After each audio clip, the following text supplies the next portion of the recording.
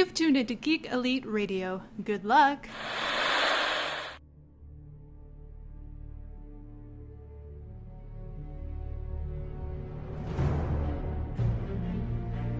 The future comes, and now my watch begins.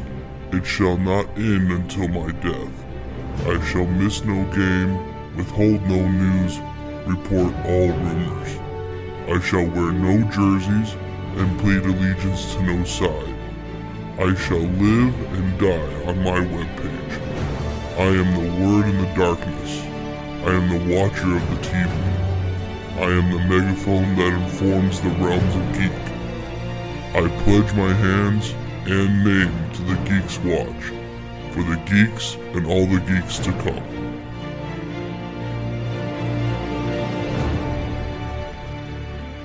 Welcome back for another shift on the Geeks Watch. This week we have started a new show, John. We're watching Philip K. Dick's Electric Dreams on Amazon Prime. You know, I keep wanting to say Electric Sheep, but I think that's a whole different thing altogether. Well, I mean, he wrote Blade Runner, right? Yes. Yeah, the short story it's based off of, which is Do Androids Dream of Electric Sheep? Yeah. So maybe that's why? I guess so. I think I also saw that in the back catalog of some adult store sometime. Well, I mean, teach their own. Fair enough. Yeah, we're talking about that. We're talking about this new show. I guess it's definitely got a Black Mirror feel to it. So, and Philip K. Dick has definitely been around a lot longer than Black Mirror. So, we've been enjoying his movies for decades. Like we said, Blade Runner, which was that in the 70s? That was 82? 82. 83, something like that. Okay. Total Recall, Minority Report. Yep. Per Scanner Darkly. What's the other one that I always think about when I think of Total Recall too? What's the 80s one? It's not Running Man. Running Man's not his. You thinking Scanners? Not Scanners. Not scanning. No, it's not. I'm not thinking of Scanners. That's got a Total Recall vibe to it.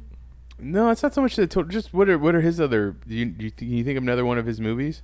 Oh man, he's done so many, but like off the top of my head, I can't recall specifically. Yeah, there's one that I always associate with Total Recall. Maybe it is Running Man, and but I know for a fact that that's not. No, I think Running Man is Stephen King. Is it Stephen King? I want to say it is. Yeah. I don't know about that. That's one thing I've always wondered is like, how is it that this day and age, with our love of 80s stuff right now and the fact that reality TV is still a huge thing, how has someone not developed a Running Man game show?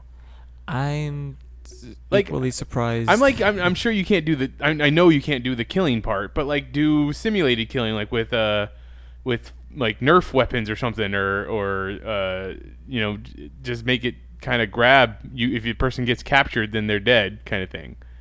Well, like paintball, I guess. You could do paintball, or I mean, I don't know, like a augmented reality aspect of it. Yeah, that would be pretty sweet. But maybe just the technology's not there yet to make that like. Well, I don't say usable. You wouldn't need to do it like in a gamer way or Ready Player One way. You just have I think of it more of as American Gladiators. You have a whole bunch of gladiators, and then you have different people, probably people that go through MMA or CrossFit or something, and they go through round by round of trying to get through all these different fighters and to eventually get to the end. And you have a guy that plays the what was that guy's name? Roger Dorn? Roger Lott? No, I don't remember what his name was, but the guy who was the host of the show, who used to be the host of Family Feud a long time ago. Oh yeah, get his name. But Killian in the movie, his name was Killian.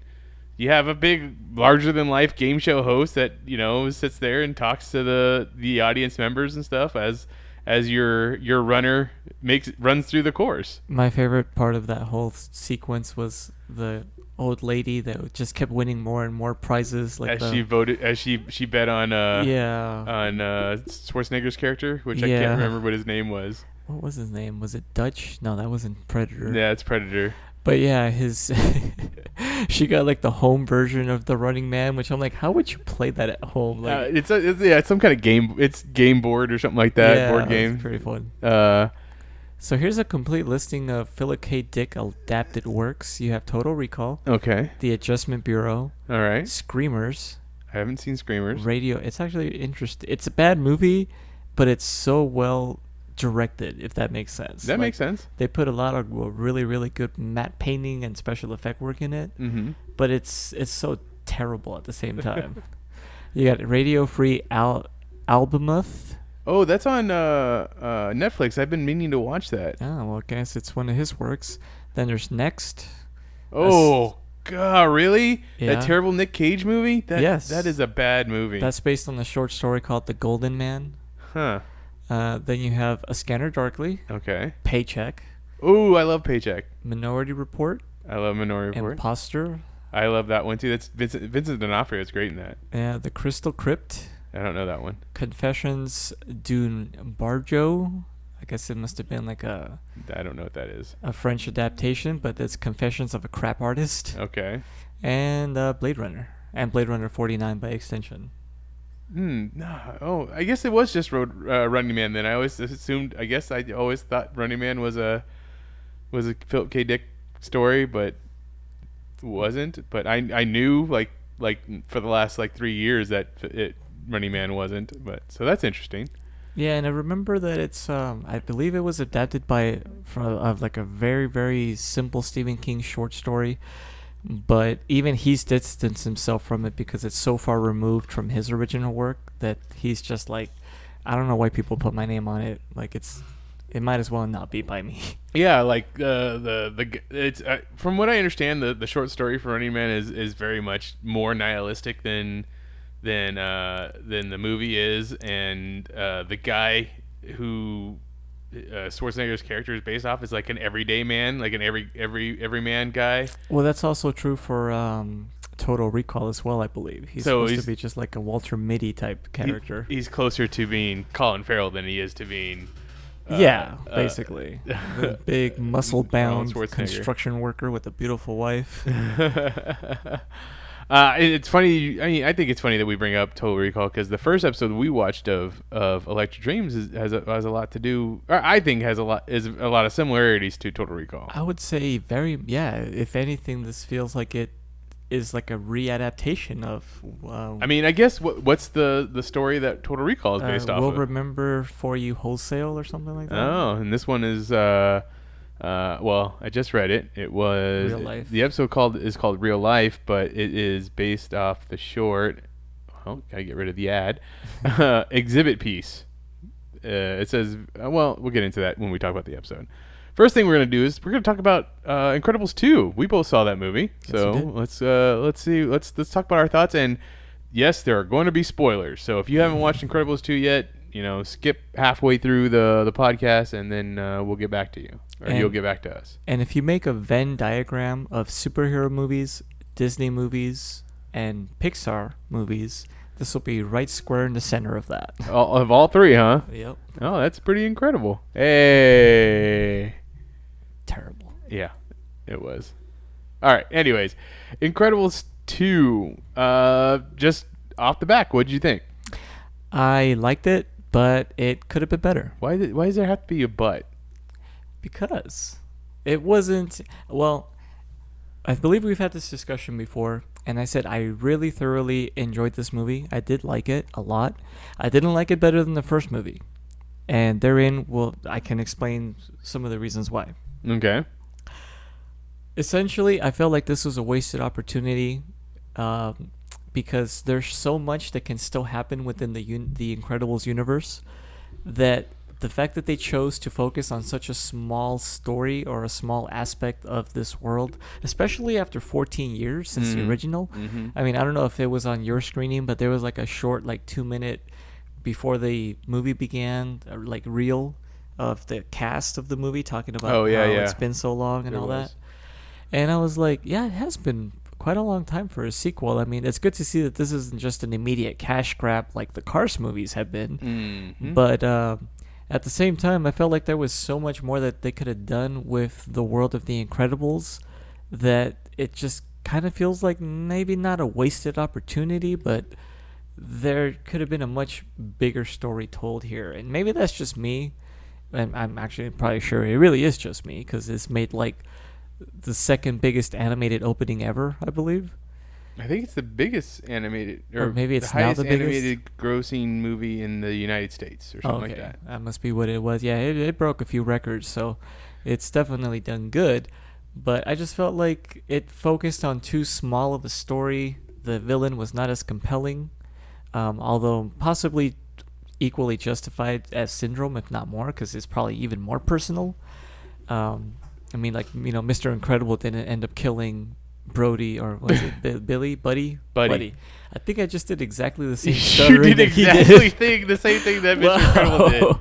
That's funny. That's oh wow. I wish I could take credit for that on purpose, but but yeah, so I mean, that would have been like if Mr. Incredible had somehow been directly responsible for the death of Buddy's like parents and then grew up to be a psychopath.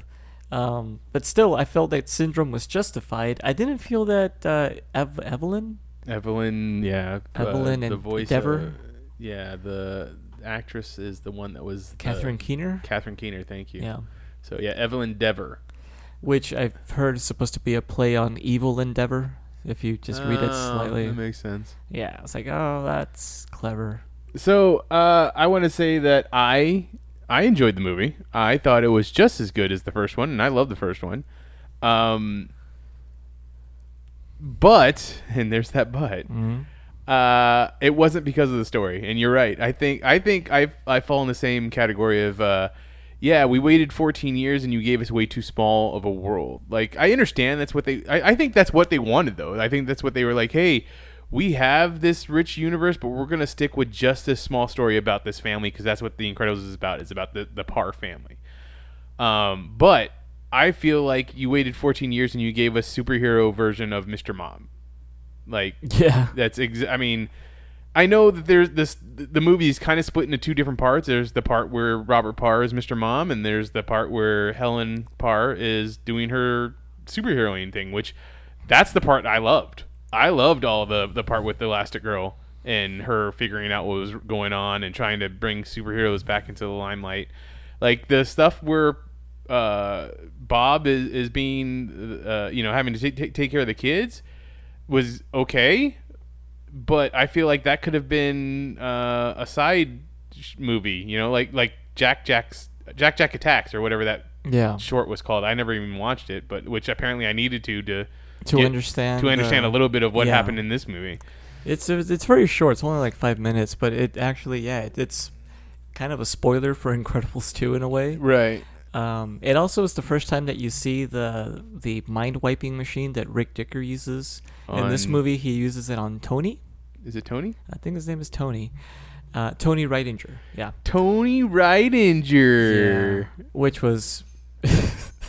I like that subplot a little bit, just because of watching Violet go through her adolescence. The voice of Tony Ridinger is actually Brad Bird's kid, who I think was the voice of one of the little baby sea turtle in Finding Nemo. Oh, really? Wow. Huh. That's interesting. So yeah, he was the voice of not the voice of anything from Finding Nemo.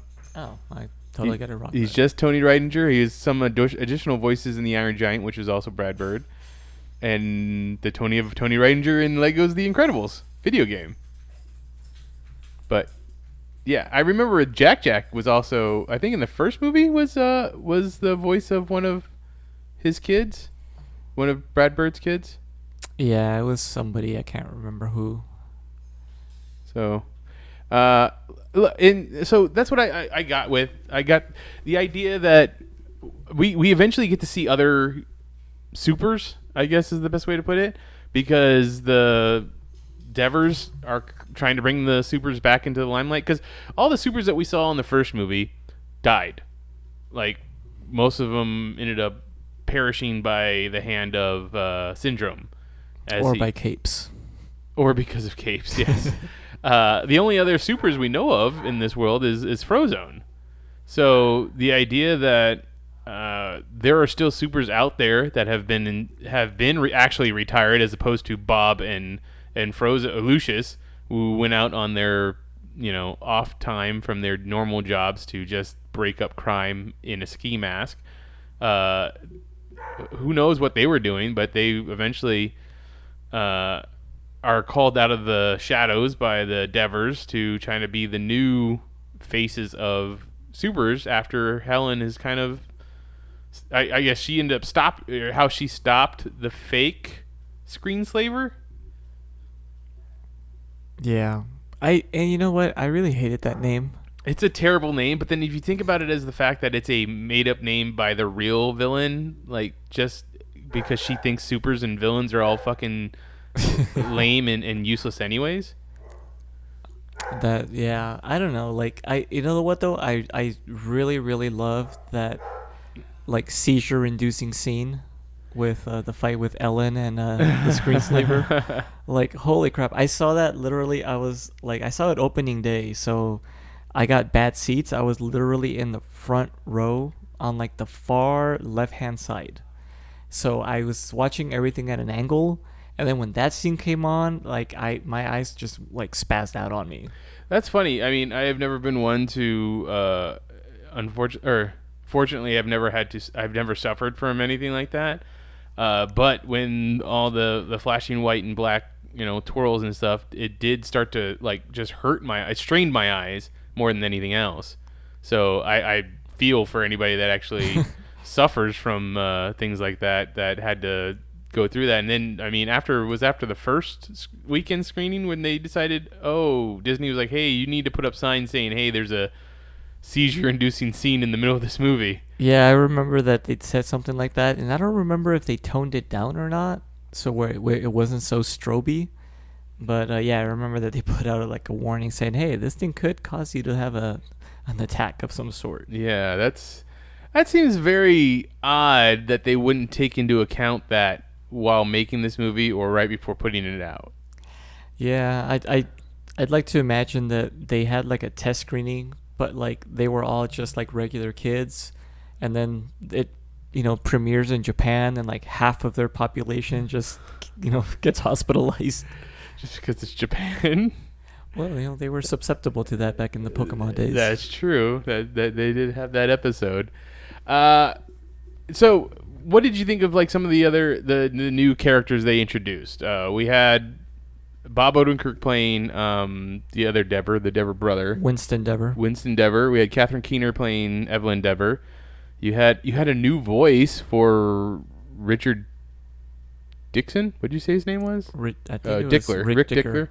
Rick Dicker. Yeah. Jonathan Banks from Community? Yeah. I like that you got him from Community, but most people say he's the guy from Breaking Bad. Oh, that's right. He was in there too. Yeah. I never saw Breaking Bad. So. I never watched past the second season. I thought it was a terrible show.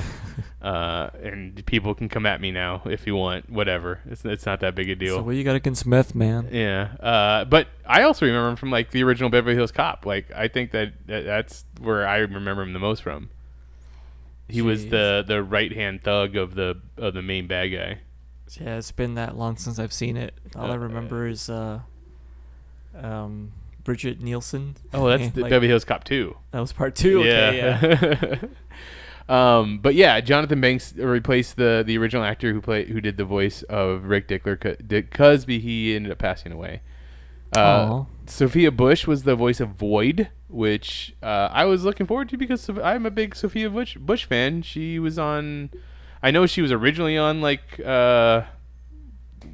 one of those Pacific shows or the like OC or something like that, or something like that, or One Tree Hill, one of the two. I don't remember, but I know her from Chicago PD. Okay. I like police procedurals. Phil Lamar was the voice of the Crusher, which I thought was hilarious. Phil Lamar is like just a really talented dude. He really is. He's done so much work. Like I knew him from Mad TV for the longest time, but just looking at his voiceover work, I mean, Jon Stewart from the Justice League cartoons, Hermes Conrad from Futurama. Yeah, exactly. I mean, he's got all kinds of stuff, but I mean, he's got one of the best lines in the whole movie though when after he's come out of the screenslaver's hypnosis. What was it? Uncrush things. Well, that's his power, is to telekinetically crush things. Yeah. And I mean, you assume that it's just he's got a telekinetic power, like he can just move things with his mind. And after he crushes the inside of the submarine to the point where Bob can't get to the control room, he comes out of the hypnosis, and Bob's like, "Hey, can you just like open that up so that I move this stuff out of the way so I can get to the room?" He's like, "What do you mean, uncrush it?" He says, "Well, yeah. Has anybody ever told you to unpunch something?" And I was just like, that's fucking hilarious. Because, yeah, that's kind of all what, Mr. Incredible does. He's just got super strength. It's one of those things that's so stupid that the logic actually makes sense. Yeah, exactly. So, I mean, I guess that's just the guy's mindset. It's just he uses his mental power to just crush things. So he's got a one-track mind. That's good. That's it. Came here to, like, crush things and chew bubble gum. And he's all out of bubble gum. Let's see, who else? We had the owl guy, which was I don't know what the guy's name was, but someone utterly forgettable. There was the owl superhero. There was the vomit or acid reflux or something like that. Yeah, I think it was Reflux was his name. Yeah, which was he's like a geriatric superhero too, yeah, he was which like was super old, which was weird. Well, see, this goes into a little bit about one of my fan theories that I've read about, which is that the supers were actually a government project, which is why the government was so heavily involved with them in the course of the movies. Mm-hmm. Even right down to when they were underground, they still had a government contact or handler, in this case Rick Dicker. Okay. So there was this theory going around that the government somehow, and there's a separate theory related to maybe they discovered some kind of source of power, maybe even related to like the Greek gods, thanks to a throwaway line by Edna Mode in the first movie. Okay. And so they were saying that, like, oh yeah, like the government discovered how to make super powered people, so they took like, high ranking, government agents, like assuming that someone like I guess think of it from like a Mr. and Mrs. Smith situation, where like Brad Pitt would be the Mr. Incredible and Angelina Jolie would be the Mrs. Incredible situation, like that. It's now give them powers. Mm-hmm. And you have the Brad Pitt version, aka Mr. Incredible, is like a bull in a china shop. He just knows how to punch holes through walls, right? Use his super strength, whereas his counterpart is much more methodical and finesse and yeah, with like it just doesn't make a mess out of everything. So yeah, a situation like that is like, well, these are like highly trained individuals with obviously different skill sets, and the powers seem to be kind of generated random, so they just learn to work with what they get, which is why you have all these different characters with different powers. And the children that they have are a byproduct of that, because up until that point, it seems like people weren't born with powers. This is like a new thing. And ironically, kind of ties in a little bit with Firestarter. Okay. Wherein the government project was giving people like kinetic energy powers, and they two of those members got together, had a child, and that child became a pyrokinetic. Kind of similar to that premise, I believe. And I really like that theory. I would have liked to have seen more about the origins of the powers of the supers, or just to what extreme length the government was involved, or a little bit more about how Ellen and Bob got all of these. Is it Helen? Yeah, Helen. Okay, saying Ellen. How they got the training aside from their powers, because obviously the other supers in this movie didn't look like they have any training at all. Like these guys were just more like super fanboys and fangirls. Well, Sophia Void definitely was a huge fangirl for Elastigirl, but I don't know. I mean, she seemed like she knew how to use her powers quite well. She just was nervous at first. I guess so, but yeah, then you have all the other guys too, like the owl guy and the reflux guy. They all held their own when they had to go up against, Lucius and Helen and Bob.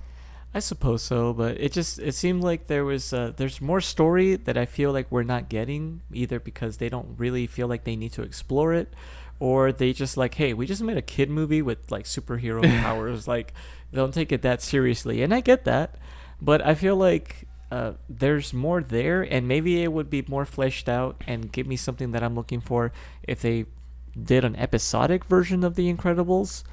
But I wouldn't want them to do that if it meant degrading the quality of the animation. So. I think you would degrade the quality of the animation, and I think you would also your stories, your set pieces wouldn't be as great either. Yeah, because there's definitely some big set pieces in this because one too. like the action set pieces, like the train, with the motorcycle that splits into two. That's fucking brilliant.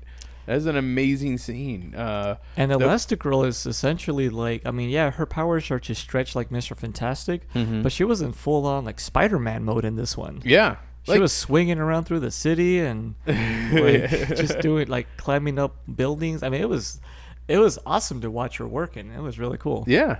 She was great. She was great.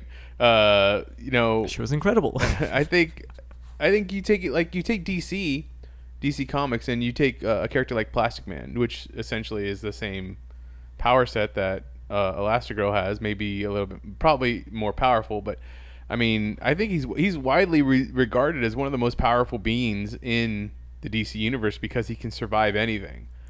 And if you give the same power set to Elastigirl, yeah, she should be one of the top super beings there. And she's highly intelligent. And she's highly intelligent, yeah. Yeah, she figured out the villain, all of that, whatever was going on behind the scenes. Mm-hmm. I was like, man, like this chick has some like serious like CIA style training. And I think that's definitely hinted at in the first movie. Yeah. Yeah. No, I kind of on that same note, I really enjoyed that they tried to use her power against her in a very similar way that they do with Mr. Fantastic in the first movie with Ian Griffith, mm-hmm. in which the villain sits him in a chair and basically injects them with like Freon or something mm-hmm. to make them super cold, and therefore they can't stretch because their molecular structure like wouldn't be fluid enough that they can do that. And I'm like, that's like straight out of the Fantastic Four right now. And I think that's also something that's how they've battled against Plastic Man in the past too. Yes. Yeah. They just freeze them. I was like, well, yeah, if you got to stretch a character, make them cold. They can't stretch as much. Exactly. Just neutralize their power. It does. It definitely neutralizes their power. One of the things that we want to get into the sciencey, the pseudoscience of it all. Like you were talking about, you got two superpowered beings, and they have kids. So their first kid, Violet, she has the invisibility force field powers, right? Yeah. Which is Invisible Girl or Invisible Woman from the Fantastic Four, and well regarded in the Marvel universe as one of the most powerful supers around. Their second child is Dash, who he is a speedster. Now, if you know anything about DC speedsters, they are essentially able to hit the speed of light and all kinds of stuff, and whatever the plot requires. Sure, why not? Yeah. But third child, Jack, his power literally is anything he can imagine. He can, at this point, he can do just about anything. And I feel like it shouldn't be that. It should be, because that's like one step too far for someone that's still within the one generation of the part, or of Robert and Helen. Like, that should be Jack, or that should be Dash's or Violet's kid that should be that powerful. Yeah, he's pulling kind of a Franklin Richards, where he's just gonna be like probably, I could see him being the villain of like a third movie, or maybe somewhere down the line.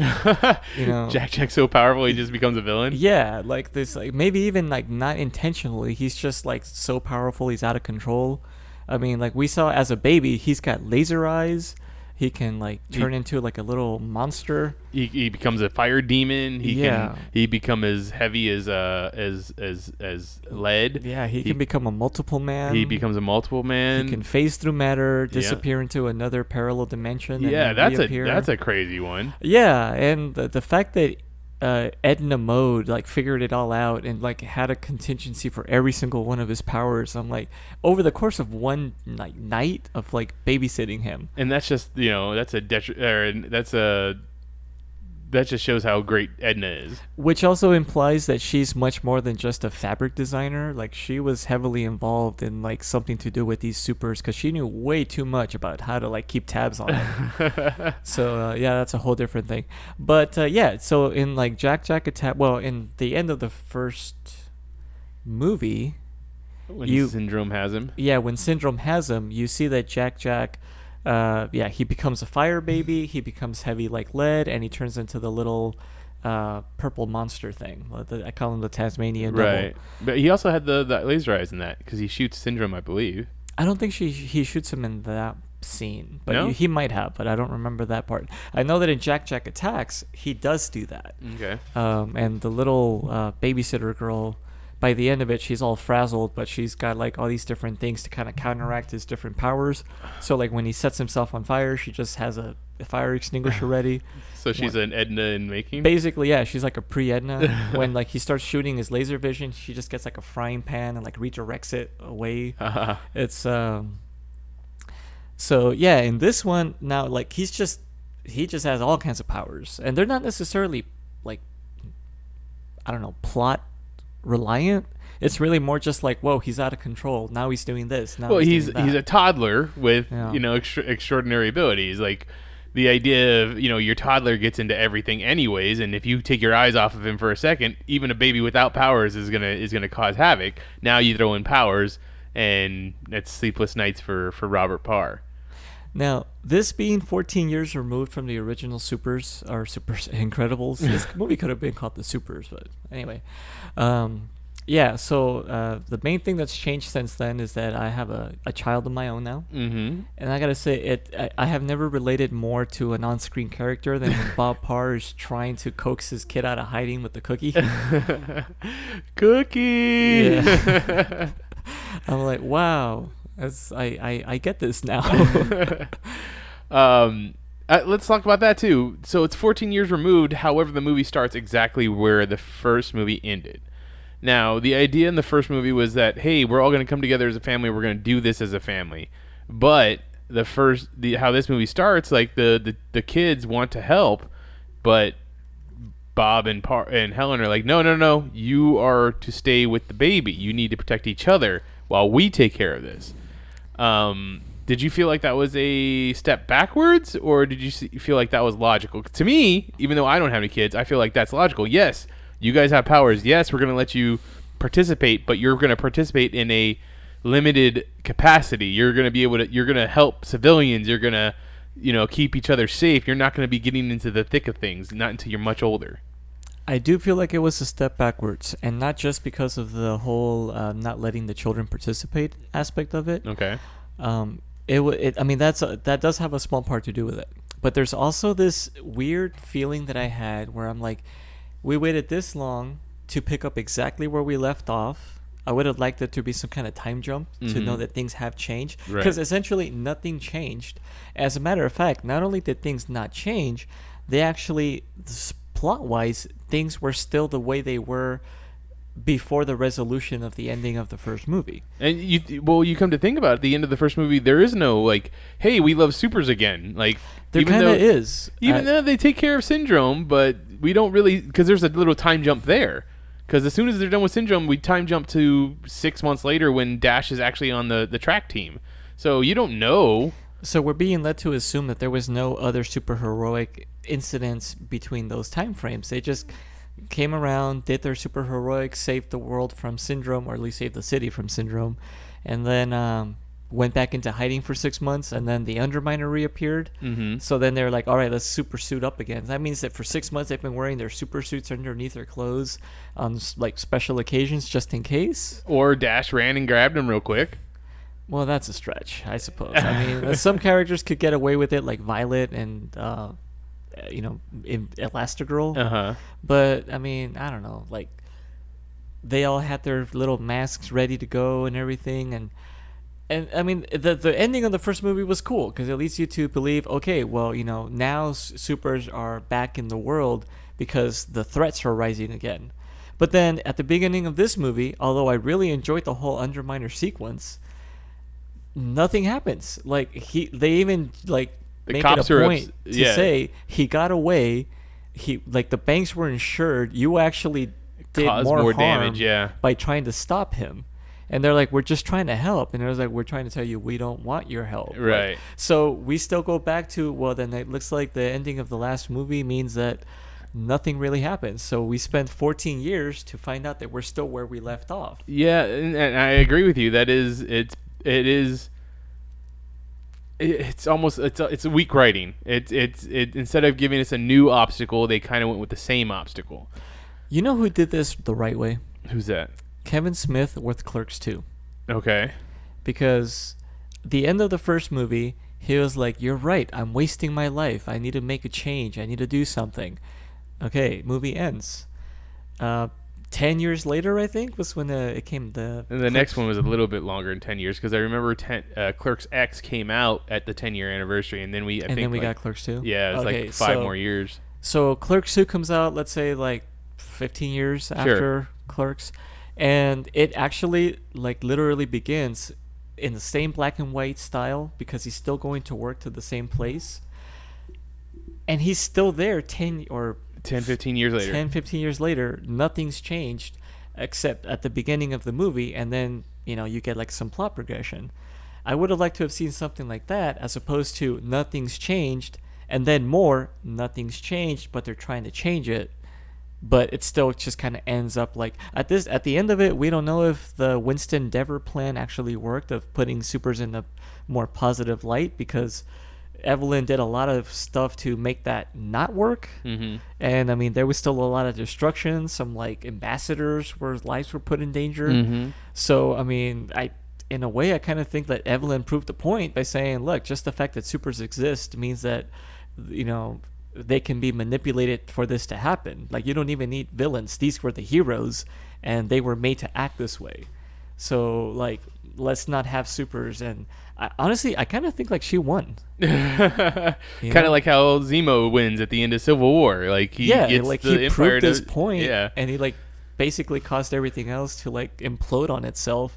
So I'm like, I don't feel like this was a satisfactory story. Well, I think that I could be wrong because I thought the end of the first Incredibles has them as being supers or being okay again. But I feel like with the end of this movie, Winston Dever has been able to make it so that supers can come out of the shadows and be a thing again.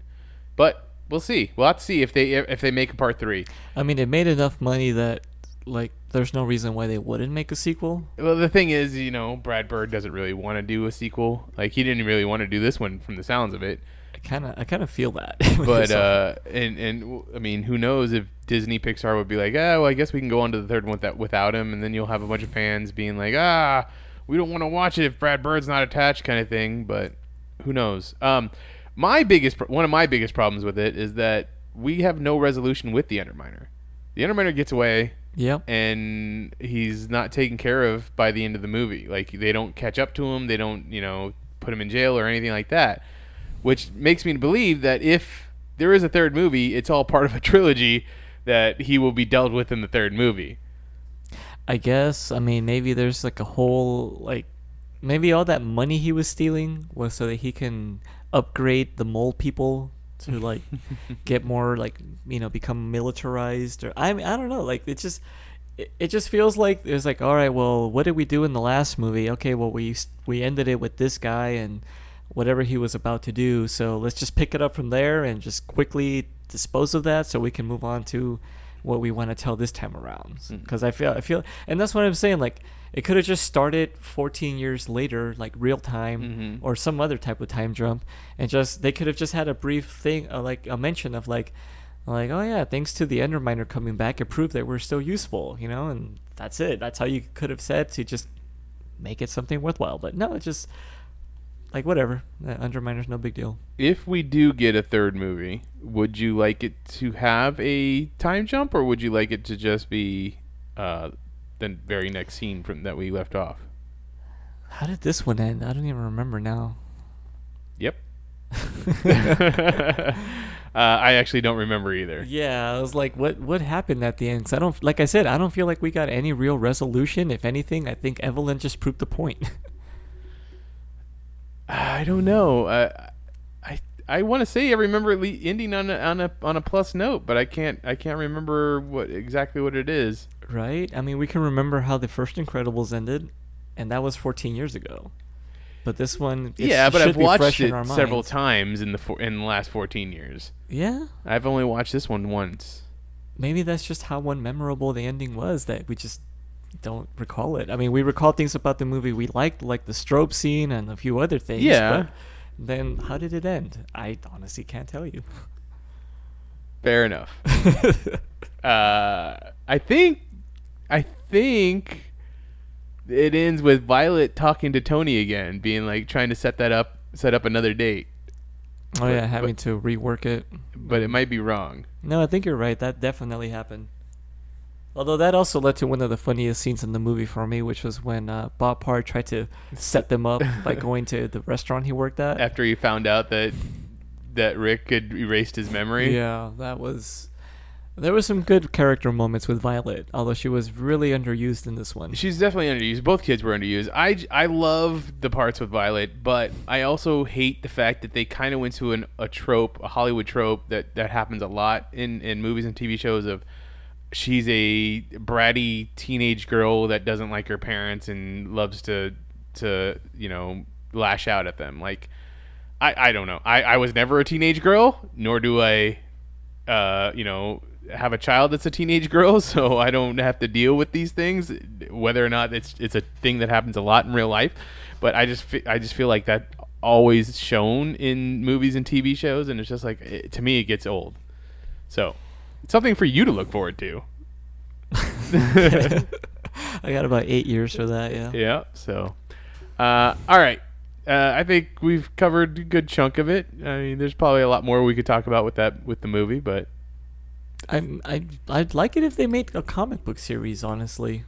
you know what? I'm positive that there is one. I wouldn't doubt it. Disney has Marvel. Yeah, they got the coffers to do it. Yeah, so there's definitely a possibility that there is a Incredibles comic book out there. Just get some writers that are really good at putting some lore in there. Get like Alan Moore or Neil Gaiman. Oh, how dare you! Like, I love Neil Gaiman, don't get me wrong, but Alan Moore, really? You would do that to us? Mark Waid wrote one of the Incredibles comic who's books. the dude that does the Cook? What's his name? Cook? Yeah. Is it Darwin Cook? Darwin Cook, yes. Oh. Like, his style would lend itself really well to that like 1960s Yeah. aesthetic. I guess that's true. I didn't think about that, but yeah. So, they're definitely out there. Just got to go find them from Boom Studios. I bet you they're just like little silly adventures that they go on. Like, I want some world building. That's what I'm missing, some world building from something that very clearly has a rich universe in it. It clearly does. And the Yeah. fact that they keep it in a 1960s mid-century modern aesthetic is very interesting too, I think.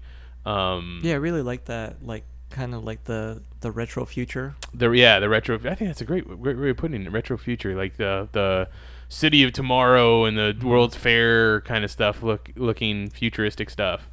Yeah, things to come. Yeah, but okay. Let's talk about Electric Dreams now. So, real life. What did you think of the first episode? What did you think going into the show? I didn't know what to expect, only that it was highly regarded by people that both you and I seem to trust in their opinions. And I was just kind of open-minded. I'm like, all right, let's check this out. I'm a big sci-fi fan, as if it hasn't been clear by now. And I was really excited because I like Philip K. Dick's work. So I was like, all right, let's give this a shot. And I was very confused by the first couple of scenes because they seemed very jarringly different. I'm like, okay, who are we following here? Like, we couldn't figure out at first who the main character was. And Right. because we have a character who is living a dream, or rather... Escaping to a dream. yeah, having like a memory or a dream generator that's giving her I guess we start off with Anna Paquin. Right. We start off with Anna Paquin. We find out that she's a cop. Then there has been some major tragedy in her life where half the precinct that she works for was massacred. I don't exactly know. I don't think it said like what happened or whatnot. But eventually we get to a point where her spouse says, "Hey, there's this thing that you can do where you can take a vacation from your life," which I believe is also a slogan they use it in Recall for Total Recall. Something very similar to that. Yeah. So I thought that was interesting to throw that. And essentially what it is that you go into a dreamlike state and you take in a vacation. And if we remember from Total Recall, the idea is that they implant memories into your mind. That essentially, like if you look back on your memory of your last trip, that's all it is a memory, right? So you have that feeling, those emotions and stuff, and if they implant those in there, how is it any different than the fact that you didn't actually go? Yeah. So in this fake dream world, this vacation, she is actually transported her consciousness, or she imagines herself as a businessman. I don't know what Terrence Howard's character is, but he's essentially he's the CEO of some company, or co-CEO or co-founder or whatever, with Sam Witwer, of a company that is creating a technology that's very similar to it's essentially a prototype of the device that she's putting on her head. Yeah. And he also apparently engages in vigilanteism. Yes, because later on they drop that line of you're Bruce Wayneing it all around town kind of thing. So apparently he's some kind of billionaire that goes around trying to fight crime, because his wife in this history was kidnapped and brutally murdered. Now, the wife in the history is also the same wife that Anna Paquin has in her life. Yeah. And essentially the story is, as an audience member, we're supposed to sit here and wonder which one is the real life and which one is the fantasy. Yep. And so one of the recurring themes is that Anna Paquin feels that her life is too perfect, so she starts to doubt her reality. Right. There was some very heavy Inception tones in here. Mm-hmm. Of like being in the dream world, and you start to realize your world isn't real, so you want to wake up from it. Mm-hmm. So she essentially starts to feel like, no, I have a beautiful wife. I survived this incredible tragedy. Like, I'm alive when I shouldn't be. And they even throw in the line of like, I'm a hot lesbian in a great relationship kind of thing. It's like that was a plus. I mean, which I guess is a plus to be in a great relationship, but the fact that you have to throw in the hot lesbian thing like as a male fantasy because Terrence Howard is a male, like that was kind of weird. And that line was delivered by an Oscar winner? Yes. So yeah, I mean, imagine Sir Anthony Hopkins saying that. But yeah, so he's commenting that to his partner or his therapist, I forget who it was. Like, in this other world, everything is better. Like, I have my wife, I have my my job. Everything is good. Like, the technology is awesome. Yeah, he's a super. I think he even said that he's a super cop. Yeah. And but yet, in this world, in I guess in his reality, it's much more like contemporary. Mm-hmm. So there's no crazy technology. In the Anna Paquin side of things, there's self-driving flying cars. There's cool. There's those like 3D projecting cell phones, right, and all kinds of like. Which I also thought was an interesting thing in the Anna Paquin reality. Thank you. When she's describing it to her wife, she says, I mean, how is this not perfect? I have a hot wife. I'm in this, lesbian relationship. I'm a super cop, and I live in the future. And like, when you think about it, I mean, yes, if my present day is my ancestors' future, right? But you don't say that I live in the future. You say I live in the present, and that stuff is in the past. But she says I live in the future. So like, to me, I was like, oh well. I mean, that slip of the dialogue could mean that her reality is the fake. Well, and that's exactly what ends up happening. So she starts to think this is too good to be true. She even throws in the line of like, the food tastes flat. Like, I thought that was an interesting wording. Like, how would food taste in a fake reality? Yeah, and that's interesting because that's actually a symptom of depression.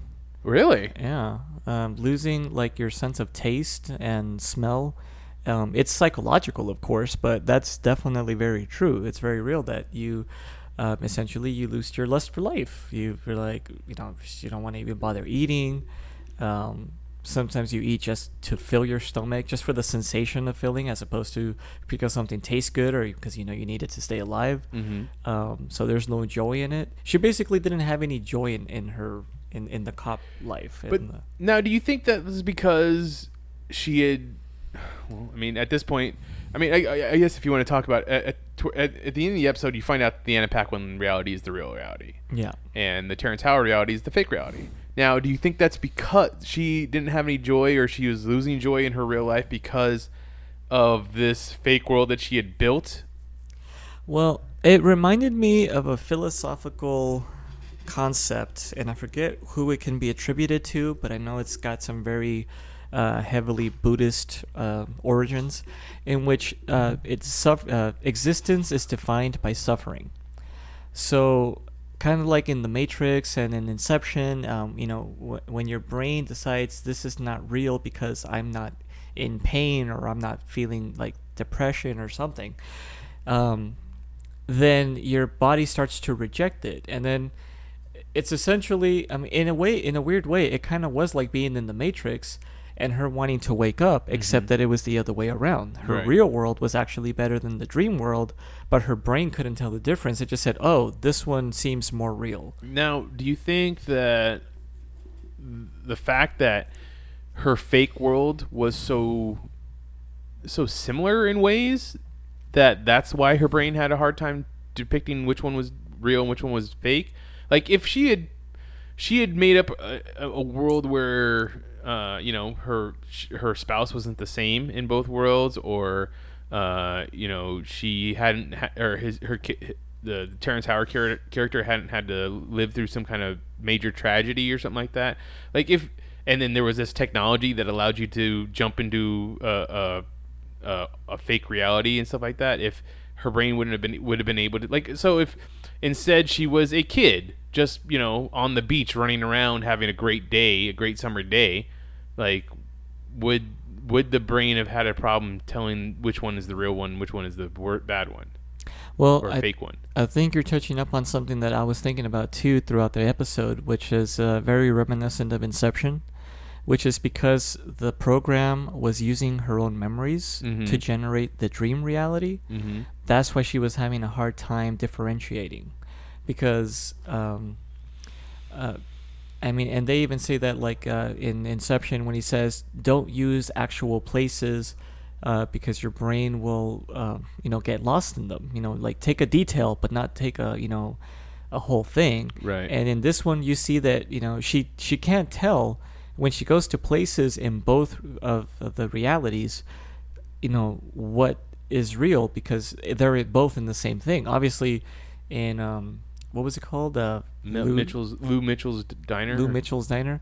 Yeah, it's the same location, the same shop owner, just the technology looks a little different, but it's even the same food. So it's the little outside details that are causing him to, like, not understand what's going on, and therefore it causes that rift in, like, well, this has to be the reality, because in the real world things suck and there's tragedy, and in this other one, everything is perfect, and, like, there's cool technology, and I have a hot, beautiful wife that looks just like my dead wife. So, like, basically his subconscious, both of them were not dealing with their issues. And so this escape just kind of overrode their entire consciousness there, to where he just accepted, no, like, the suffering is real, therefore I must stay where I suffer. And that's why we end up with basically Anna Paquin lobotomizing herself, pretty much like in Total Recall. Which, if that's the way you believe that ends, I believe even the director has said that was his intention. Who, Paul Verhoeven? Yes. Okay. It's definitely up to interpretation, but you gotta admit that, like, if you watch it with that mindset, everything does kind of line up, like, that the recall was in fact still a dream. Okay, well, I think it's interesting that you bring it up, because I even said this when we were watching the episode, the whole scene where Terrence Howard ends up having to, well, the therapist who ends up being the person that he used to have an affair with tells him, you have to crush the machine because you're living out a lie, and he's like, well, no, I have to use the machine to get out, kind of thing. Like, that's the scene in Total Recall where the head of the recall company comes in and says, I'm just a representation of your way out. If you kill me, you're cutting off all your ability to leave. You're going to be stuck here. So, and that's essentially what the machine is. It's a way for him to get out. It's a representation of the way for him to get out. And then if he steps on it and crushes it, that's Anna Paquin cutting off her way to get out. Like, symbolically. Yeah. Yeah.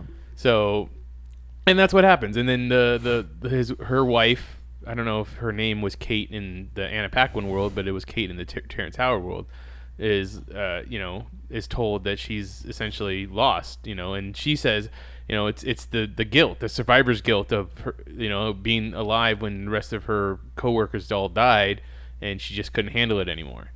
Yeah, and that was basically exactly right. Like, she felt guilty for still being alive and having a good life, relatively speaking. Mm-hmm. So she wanted to be somewhere where she would have to suffer for it. Things made more sense. Yeah.